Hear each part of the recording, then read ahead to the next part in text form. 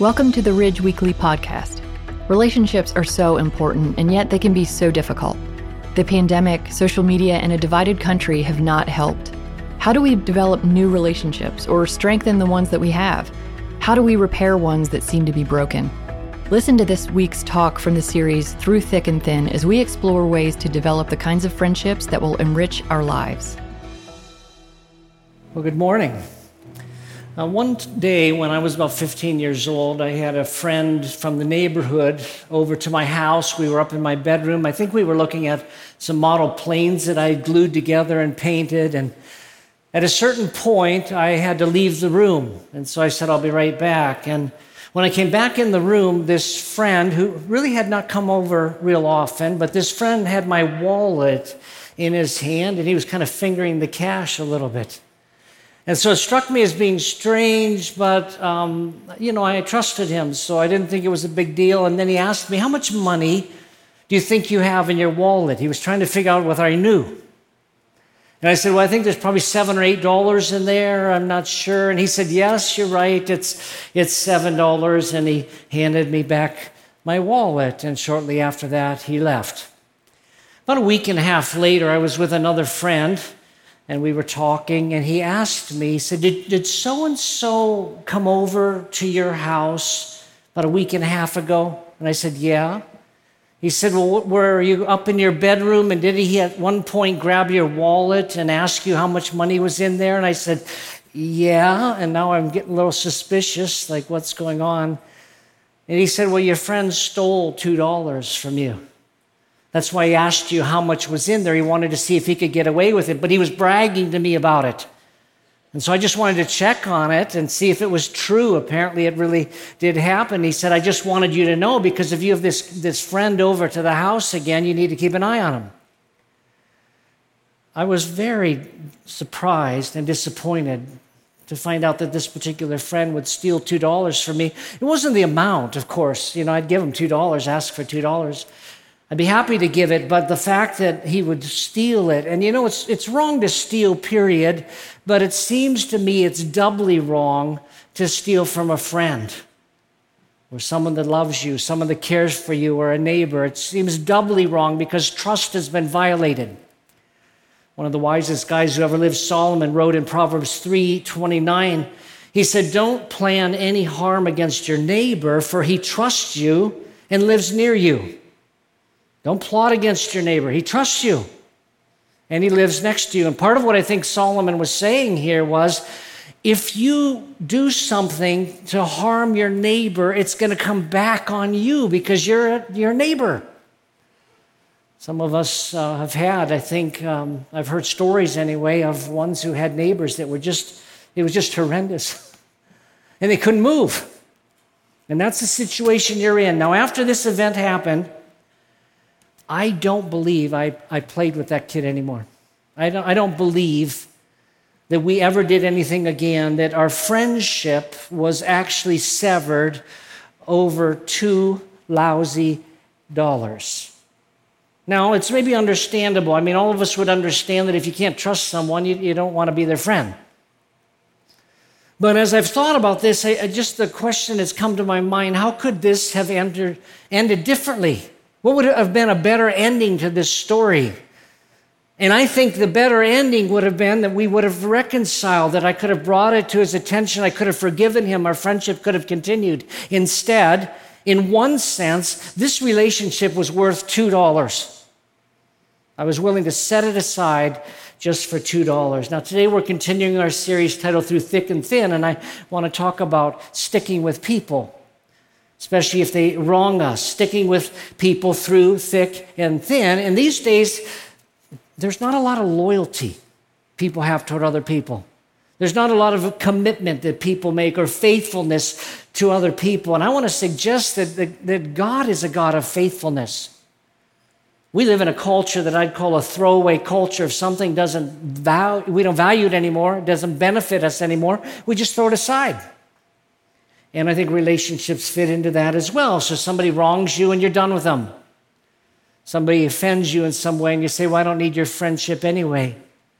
Somebody has a different opinion than you do, maybe about politics, And we say, well, I'm done with you. If you've got that perspective, you're no friend of mine. I've heard people say things like that. What's a little sad to me about that one is that I feel like what's happening is that we are loving our perspective more than a person who's been created in the very image of God. God created us in His very image, and that person is of great value, even if they're wrong about their politics from our perspective.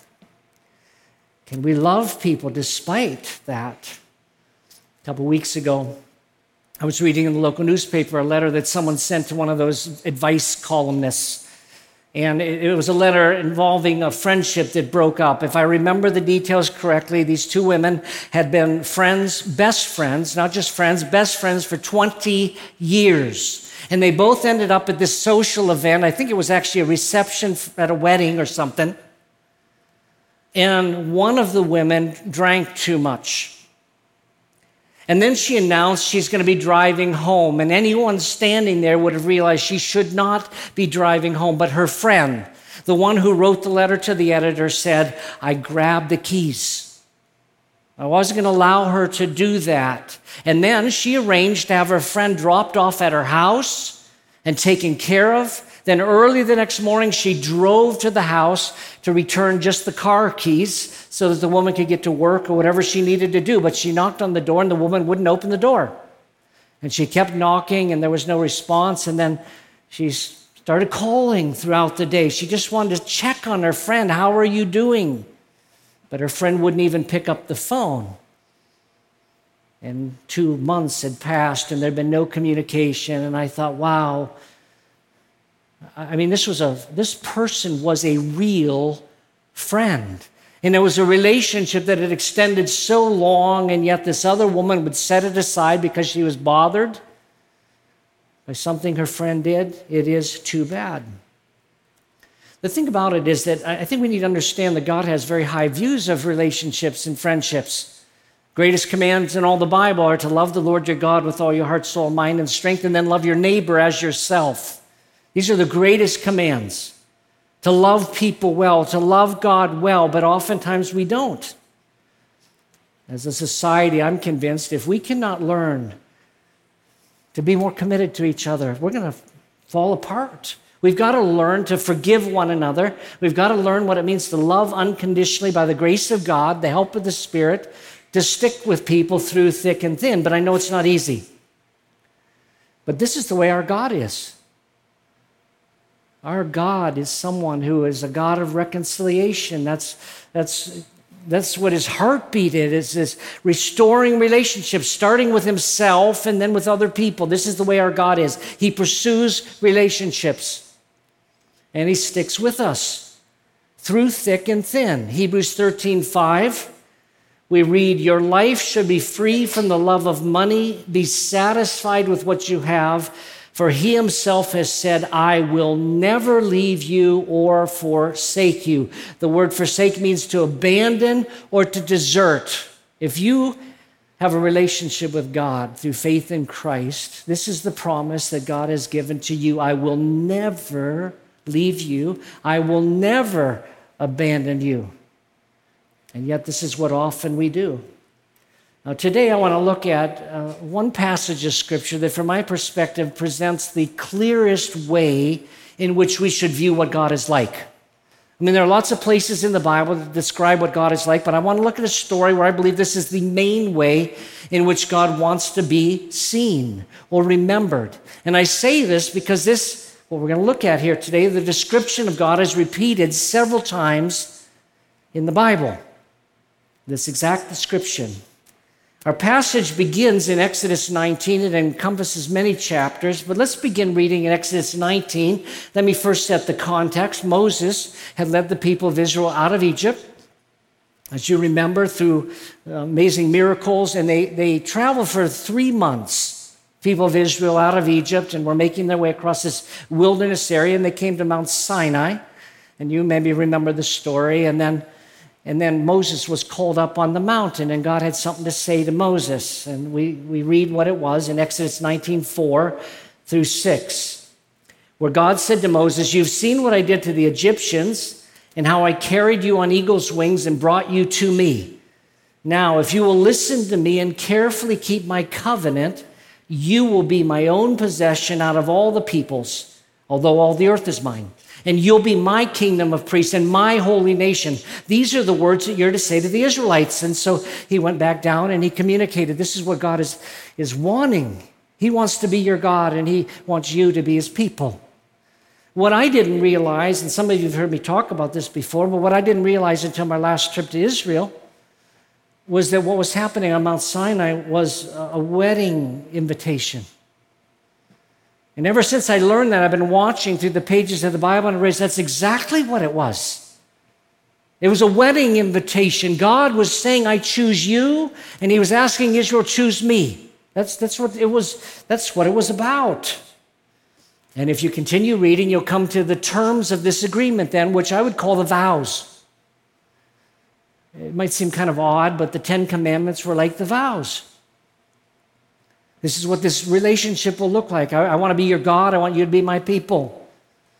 And by the way, the same wedding idea is communicated in the New Testament as well, of course, with Jesus in the church. We're called, Ephesians 5, the bride of Christ. And so he wants to be our husband. We are his bride. It's the exact same image as the Old Testament. God wanted this like a marriage relationship with us and with them. So, beginning in Exodus 20, verse 1, then, God begins to lay out what the covenant looks like. We read, then God spoke all these words, I'm the Lord your God who brought you out of the land of Egypt, out of the place of slavery. Do not have other gods besides me. Do not make an idol for yourself, whether in the shape of anything in the heavens above or on the earth below or in the waters under the earth. You must not bow down to them or worship them, for I, the Lord your God, am a jealous God. And then he goes on and gives the other 10 commandments. Obey your parents, don't lie, don't steal, don't murder, things like that. But did you see how the thing started? He talks about the fact that, I'm the one that brought you out, and here's the starting point. Here's the beginning of the vows. No other gods, or I'd say rather non-gods, but me. You're not to have, I'm choosing you. You're not to have anyone else. It's just, I'm telling you, it's like a wedding thing. Don't make an idol. Don't bow to it. It's you and me. And he was calling for them to make a pledge of fidelity to him. And they agreed to it. These people had been lovingly and miraculously led out of Egypt, and they'd seen God at work, and so they said yes to this. And so we pick up the story in Exodus 24:7. We read, he, Moses, then took the covenant scroll and read it aloud to the people. They responded, we will do and obey everything that the Lord has commanded. They said yes to the covenant. We want you to be our God, and we want to be your people. We say yes to you. And originally it was written on a scroll, although it's going to take on a more permanent form here in a minute with the 10 Commandments, the tablets. As soon as they agreed to this, Moses did something kind of odd. He took some of the blood that was from the sacrifice made to seal this covenant, and he sprinkled the people with it. He just tossed out the blood.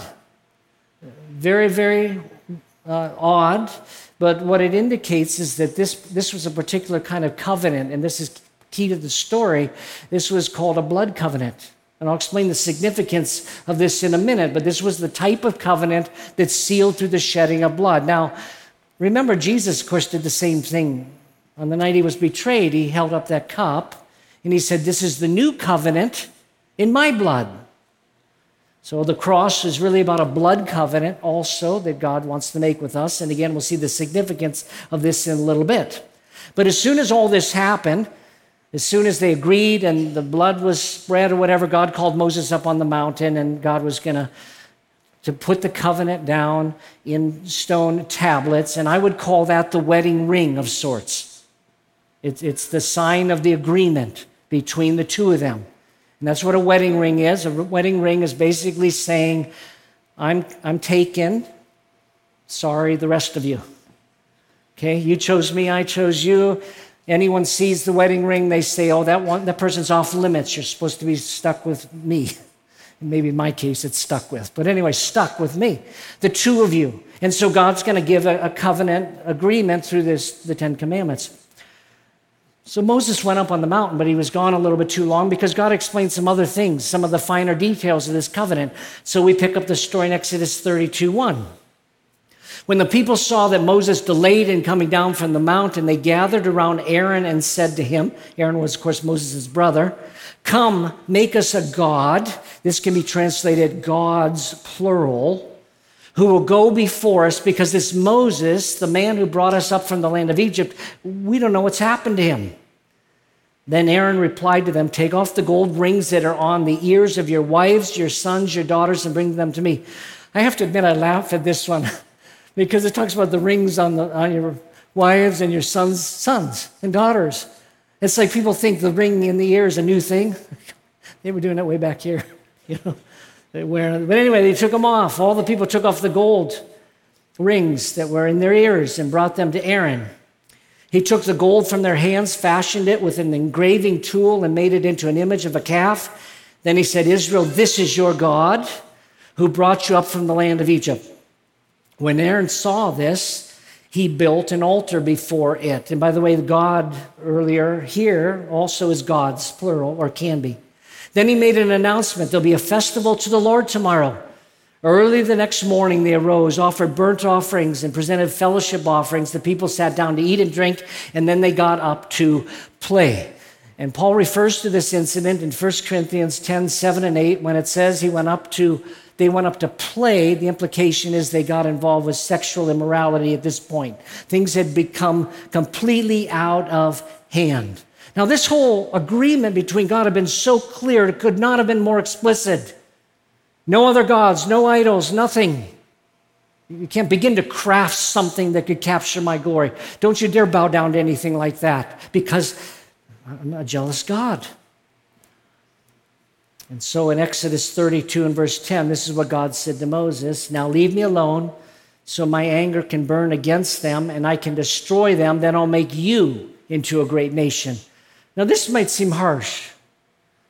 I mean, God is saying here, I'll wipe them all out and start with you, Moses, which is disturbing, I would suppose, in our culture, except let's come back to what this covenant was. This was a covenant of blood.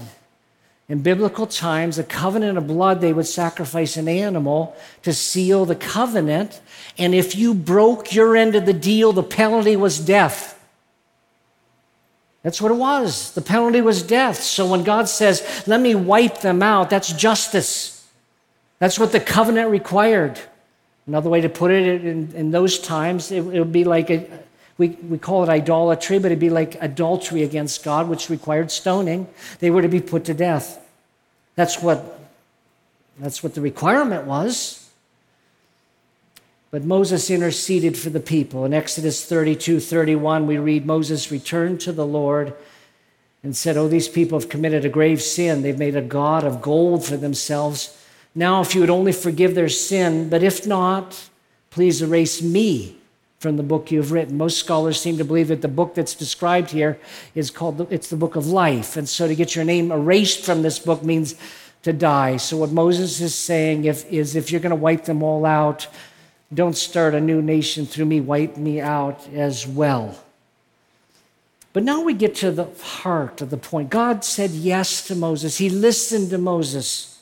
There would be some penalties for what happened, but he listened to Moses.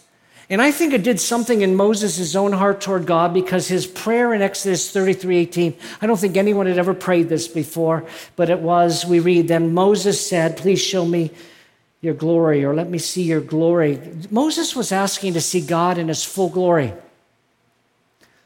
At this point, I want to see what you're like, God. He was drawn to God. Now, he didn't know what he was asking for, because God explained to him, you can't look at me and live. If you look on my face, you cannot look at me and live. We can't tolerate. The human body is too fragile to look upon God. The only thing I can think of as an example is that if you look at the sun, you'll go blind. I mean, if you stare at it. because our eyes can't handle the brightness, the glory of the sun. How much more God? But Moses asked, show me your glory. And what God said to him is, what I will do is I'll put you in a crevice among the rocks on the mountain, and I'll put my hand to block the way so you can't see, and then I will walk by you, and when it's safe to look, I'll remove my hand so that you'll see behind but not the front. And that's what God did. Exodus 34, 5-7, the Lord came down in a cloud. He stood there with him there and proclaimed his name, Yahweh, which is the self-existent one, I am that I am. Then the Lord passed in front of him and he made a proclamation. He declared who he was, what he was like. Yahweh is a compassionate and gracious God, slow to anger, rich in faithful love and truth, maintaining faithful love to 1,000 generations, forgiving wrongdoing, rebellion, and sin. But he will not leave the guilty unpunished, bringing the consequences of the father's wrongdoing on the children and grandchildren to the 3rd and 4th generation. I am amazed that this is how God revealed himself to Moses on this occasion. Now, it's clear from the passage that God says there are consequences for sin. This idea, by the way, of I will pass on the sins of the fathers to their children and grandchildren to the 4th generation. The idea behind that, I understand from the Hebrew, is it's saying basically that the sins that we commit impact the following generations, and we know that's true. If there's particular things in your family that were really bad, you know it passes on to your kids and then their kids and their kids' kids. And that's just the wages of sin. It's just, it has a tail. But God came out, and how did he present himself? He emphasized his grace and kindness. It's 36 and 37 again. The Lord passed in front of him. He proclaimed, Yahweh, here I am. He's announcing himself like a king. Yahweh is a compassionate and gracious God. Grace has to do with extending kindness to the undeserving. He's slow to anger, rich in faithful love and truth, maintaining faithful love to 1,000 generations, forgiving wrongdoing, rebellion, and sin. That is what God is like. Now, I don't know, a few years ago, this hit me. This was, as I was reading it, it just wasn't what I was expecting, even though I knew the story. Because what I was expecting from my upbringing would have been that when God passed by Moses, he would have announced himself in this way: Holy, holy, holy is the Lord God Almighty. I am righteous, just, and pure. That's what I would have expected, something along those lines, like the song, Holy, holy, holy is the Lord God Almighty. And God, of course, had revealed himself to Israel in his holiness. When they first arrived at Mount Sinai, you remember the top half of the mountain was on fire with the smoke going up to the heavens. God was revealing, I am holy. But after what Israel did here, I would have expected that to be the reminder. I would have expected that God would pass by and say, this is what I want you to tell those Israelites. I am holy. Don't you do this again. The God of justice, you will get what you deserve. But that's not what it was. He emphasized his grace and kindness and compassion and forgiveness. That's what he emphasized. Now, this exact description of God appears in many places than the rest of the Bible. It is the way in which I think God wants us to emphasize what he's like. Our God is love. He is compassionate and gracious, slow to anger, abounding in loving kindness, and he is a God who forgives. Let me give you just one example where this is used.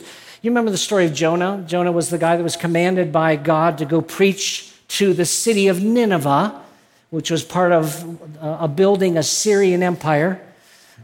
He didn't want to do it. The message Jonah was told to deliver was, in 40 days, destruction is coming to your city. And Jonah did not want to deliver that particular message because, frankly, he wanted them to die. That's what he wanted, because they were ancient enemies of Israel, and they were particularly cruel. From my research, there was no more cruel group of warriors than this group. They were just violent. And Jonah didn't want to deliver that message, so he jumped on a ship heading in the other direction. But if you know the story, you know God caused a storm to rise up, and then the sailors were instructed by God to throw him overboard, and He was swallowed by a big fish, which, by the way, I think really happened. I know it's impossible, but we believe in a God of miracles. And from within that fish, he repented, and the text indicates he made a vow to God. And I'm sure what the vow is this: I promise if you get me out of here, I'll do what you asked me to do. And the fish spit him out on the land. Probably was the quickest way, by the way, to get there. He was going to have to travel like 400 miles, but he got in a fish. It's like a submarine. Made his way there. I mean, he got there faster than he would have otherwise, I think. But anyway, he preached the message, and then he went up on a mountain, and he watched. He was on the mountain on day 40. He wanted to see, is God going to punish them? The problem is that the people actually listened, and they repented of their sin and their wickedness, and God decided not to punish them, and Jonah became furious. And we find out why he's furious in Jonah 4:1-3, where we read, but Jonah was greatly displeased and became furious. He prayed to the Lord, please, Lord, isn't this what I said while I was still in my own country? It's why I fled toward Tarshish in the first place. I knew that you are, and then here it is, are a merciful and compassionate God, slow to become angry, rich in faithful love, and one who relents from sending disaster. He said, now, Lord, please take my life, for it's better for me to die than to live. Now, again, Jonah's anger toward the Assyrians, or the people of Nineveh, was understandable, but what he was so blind to was that same God of compassion and grace and forgiveness had extended that to him while he was in the fish. And he couldn't possibly understand extending that to other people. And that's where the problem is. That's where the disconnect. This is the way our God is like. But getting back and wrapping up our story here, Moses was then told by God to cut out some more stone tablets and bring them up on the mountain, and God would carve them like he did the previous ones. That's remarkable. It's so encouraging, because God was saying, I'm giving you another shot at this. You completely broke the covenant, and the payment is death. But I'm inviting you back into this agreement, even though you forsook me, because I'm gracious, compassionate, slow to anger, abounding in loving kindness. Now, if this is how we know God is and what he's like, we're called to be imitators of God. And what God's love is like, of course, is found all over, but one of the key passages is 1 Corinthians 13. You know, it's called the love chapter. But verses 7 and 8 are particularly strong. It says, love bears all things, believes all things, hopes all things, endures all things. Love never fails. That's the kind of love that God calls us to. In Ephesians 5:1-2, Paul wrote, therefore be imitators of God as dearly loved children. Imitate him because you're one of his dearly loved ones, and walk in love as the Messiah, or Christ also loved us. He died for us. And he gave himself for us, a sacrificial and fragrant offering to God. Imitate God who loves us as his children. Imitate Christ who loved us so much as to die for us. And Peter put in 1 Peter 4:8, above all maintain an intense love for one another, since love covers a multitude of sins. That's what I'm asking for here, that by the grace of God and the power of the Spirit, that we overlook a multitude of sins. Now, I'm not suggesting we put up with everything. I'm not suggesting that we don't deal with the wrongs. In fact, I think true forgiveness is facing them squarely. I was wronged. And so that's sometimes what it is. What I am suggesting is that we learn to love better. I'm not suggesting that you maintain a relationship with an abusive person. That's not what God is calling us to do. But I am saying that maybe we need a little bit more stick-to-itiveness. Maybe we need to be a little bit more like our God, because he's gracious. He extends grace to the undeserving. He's compassionate. He's full of what's the Hebrew word is chesed. It's a word that means covenant loyalty. In other words, he makes a commitment to us. And he was willing to do this with Israel, and he still is going to stick with them until Christ reigns on this earth, from my perspective. Now, God did become angry. He did become furious, and some things should cause that. There are some people that have mistreated you or me, and it makes sense that you be angry, but is there another way that we can approach this? One of the weeks, by the way, I'd like to talk about forgiveness. But I want to close with Proverbs 17:17, where we read, a friend loves at all times. A friend loves at all times, and a brother is born for a difficult time. Let's pray. Father, I want to thank you that you send your Son for us, even though we didn't deserve it. We read that while we were yet sinners, Christ died for us. While we were like sheep going astray, you sent your Son to reconcile us to yourself, to pay the price for our sin, so that we could be accepted as your children. And we love that commitment you've made to us, but help us to love better, to be ones who are willing to forgive and who take upon ourselves your grace and compassion and your forgiveness. We pray in Jesus' name. Amen. Thanks for listening to the Ridge Weekly Podcast. If you'd like to hear more messages now, you can check out our past series at theridge.church/messages or download the free Ridge app. Thanks again for listening, and we will see you next time.